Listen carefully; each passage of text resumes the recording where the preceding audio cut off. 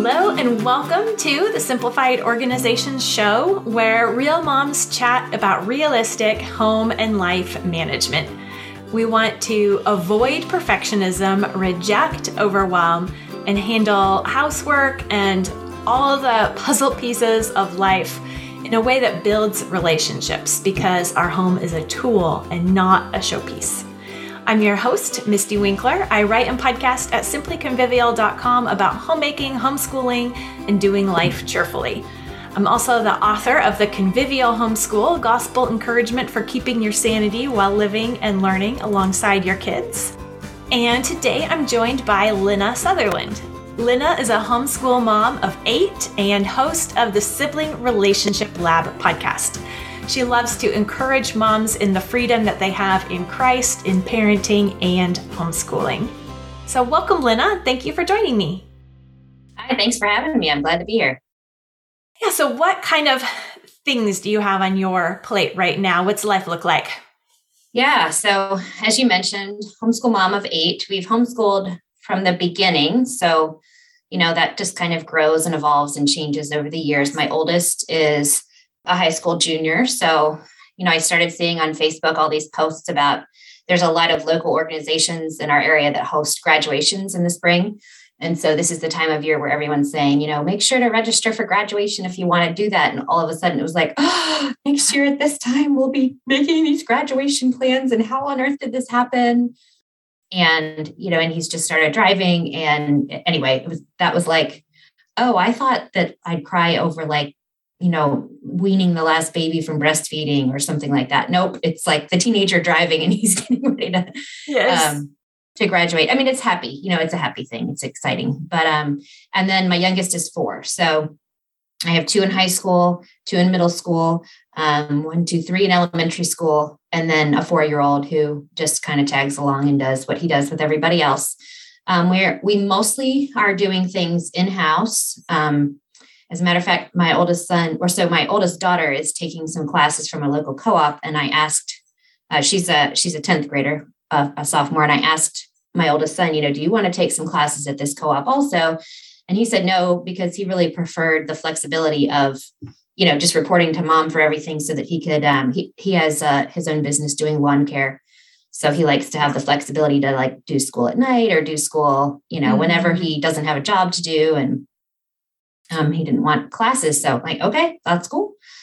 And yeah, other than that, we're pretty much doing everything in-house, which, as you know, is great for the flexibility, but it also means kind of everything's on mom. So yeah, that's a pretty good description of where we are right now. And everybody's in the house, using the house pretty much all day, every day. Yeah. Yeah. Yeah. And that's a lot of details to manage, just all the things that everyone needs to be doing. And they often don't do them unless, mom's actually paying attention and making sure that they're happening. This is true. Yes. So with 8 kids homeschooling, I'm going to guess that you're familiar with feeling overwhelmed. No, I've never. Yes, definitely. Yeah, I think that's, that's one of the things that I hear most often from moms. And, I think it really doesn't require having 8 children or 6 children or 4 children or any number of children, because I think overwhelm just kicks in whenever you're stretched a little bit beyond, what you've already got a handle on, right? Yeah. Or maybe stretched a little bit beyond what you have a handle on. It just feels like the stretch is too big. The growth curve is a little too high or too fast at the moment. And I think, one of the things that I've realized about myself, and I'm sure may be true for other moms, is that a lot of times the source of the overwhelm really is internal. And I don't mean that there's really nothing to do in my home. There's always things that need work, but when I start to realize I'm panicking about this and I've got this and I've got this, and I step back and I say where's the deadline? Who is it that's standing over me, disappointed and frustrated that these things aren't done? There isn't anyone, my husband, of course, he likes the house to be tidy and functional, just like anyone would, but he's not a hey, why didn't this get done? Why aren't you working on that project? So like who is disappointed with me?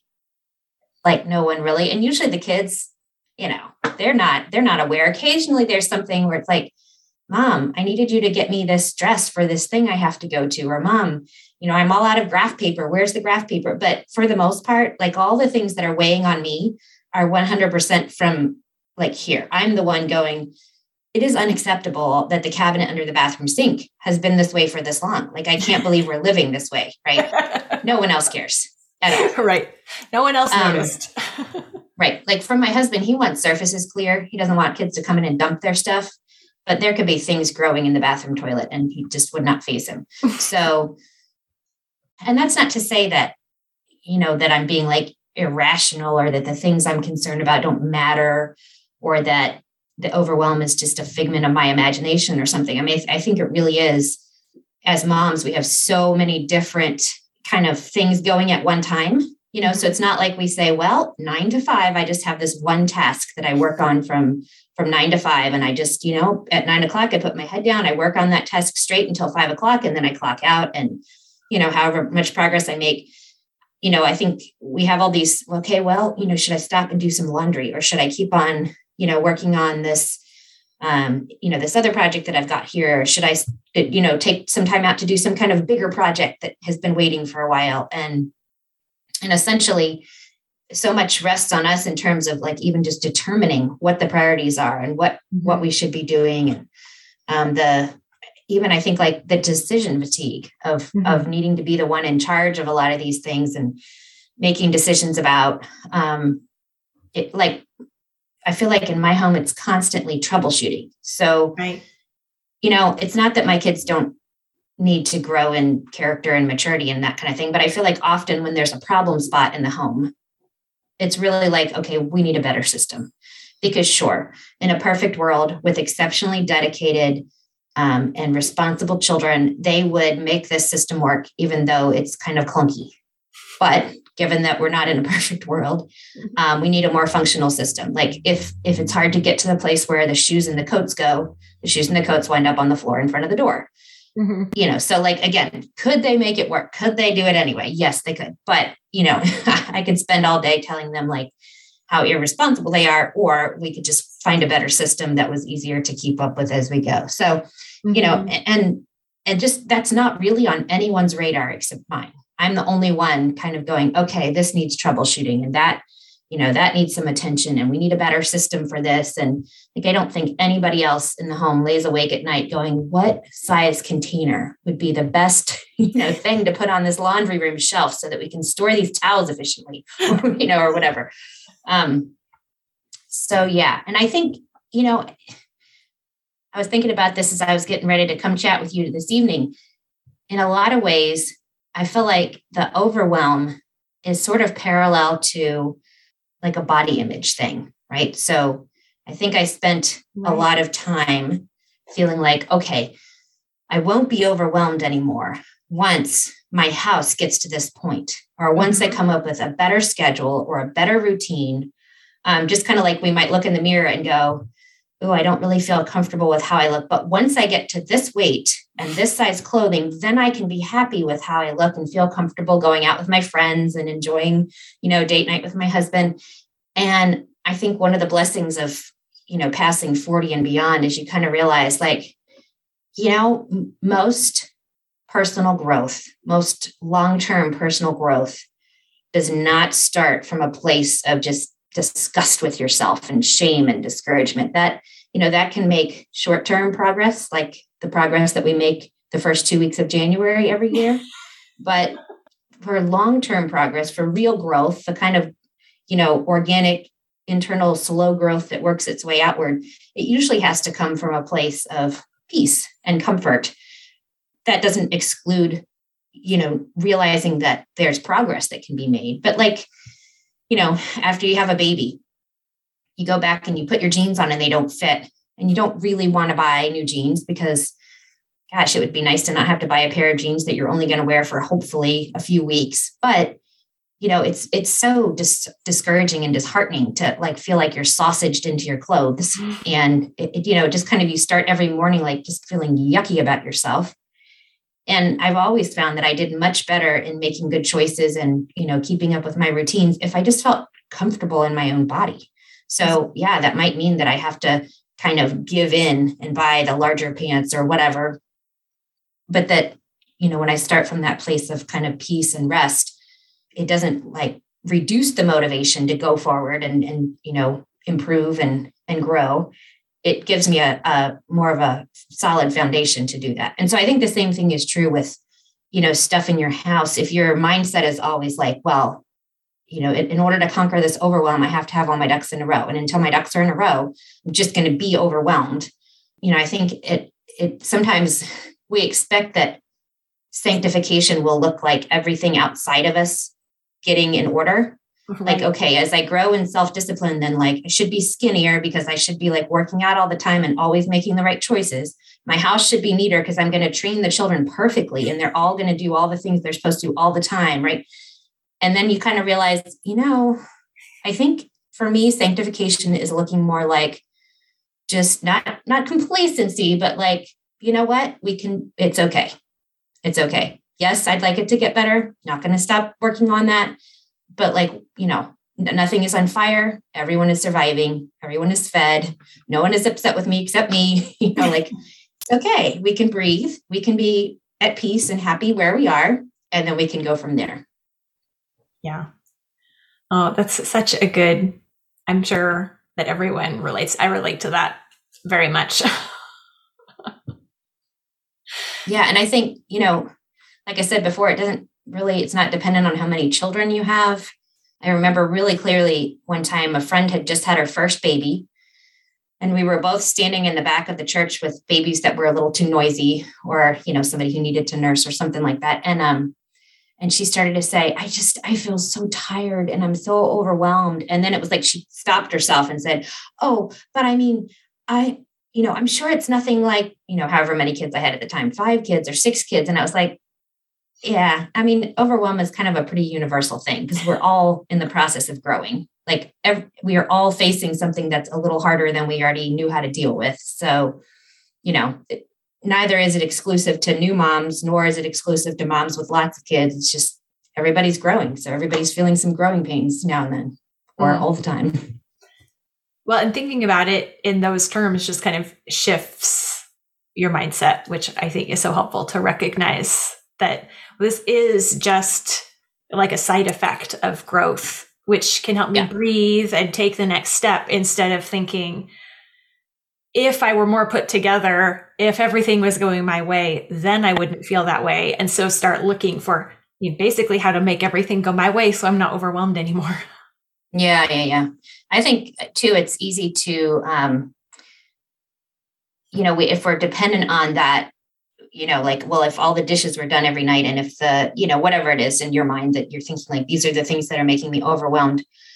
If we make the external circumstance the requirement for being able to feel peace in our own home, that really can lead to, you were saying in your intro, we're not going for perfection. This is a place for relationships.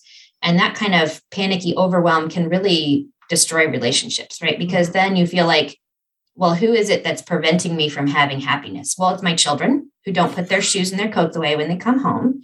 It's my husband who, we can always imagine 15 more things we wish our husbands would do around the house or that they could chip in on or whatever. And I'm not saying there's no point in having conversations about how everybody can shift their whatever they're doing to be helpful or coordinate schedules or whatever. But whenever we feel any kind of negative feelings or stress or anxiety or whatever, it's pretty natural to kind of look for a place to dump those feelings. Mm-hmm. And so if we don't have the tools or the mindset to kind of start by looking, like in what ways am I kind of adding stress to myself? Yeah. Then we're naturally going to look at, the easiest targets close by, which are our family members, the people we live with. And, if you want to find fault in someone that you live with, you will. It's not hard, right? Because just like us, everybody that we live with is a sinner. They're not perfect. They make mistakes, but it's pretty uncomfortable to live with someone who is constantly trying to find fault with you, because you're not perfect. So anyway, yeah, it's too easy to slip into like, oh, well, since the state of the house is what is going to help me to feel okay. And since I can see things that people around me could be doing, but they aren't, therefore it's all their fault that I feel so stressed out and overwhelmed. Yeah. Yeah. Blame shifting doesn't help. And those people are exactly where you experience happiness, with them. It's if you imagine life without them, it's like, well, you could have a cleaner house, or, you could have these people, and which one? Right. Yeah. And I mean, theoretically, all of these things that you feel like you need to take care of are for them. Like, why does it matter if the underneath of the bathroom sink is organized? Well, theoretically, it's so that people can find what they need. And, you don't buy 3 of the same face washes because you didn't know you already had 2 in the back of the cabinet. Like, it's for the people in the home that you're doing these things. But we sometimes get, where the tasks become the thing instead of the purpose for the task being the thing that we're focused on. Yeah, that's so true.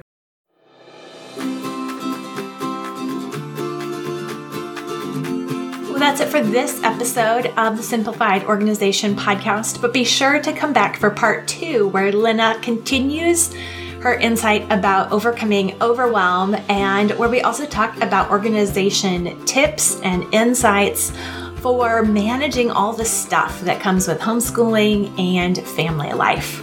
Overwhelm is normal and natural, but we don't have to give into it when it hits. If you're struggling with overwhelm, know that you are not alone, and also that you don't have to live in perpetual overwhelm either. I have a free workshop all about handling overwhelm that I'd love to share with you. Just go to answeroverwhelm.com to get instant access to the free workshop. That's answeroverwhelm, all one word, .com. Until next week, repent, rejoice, repeat.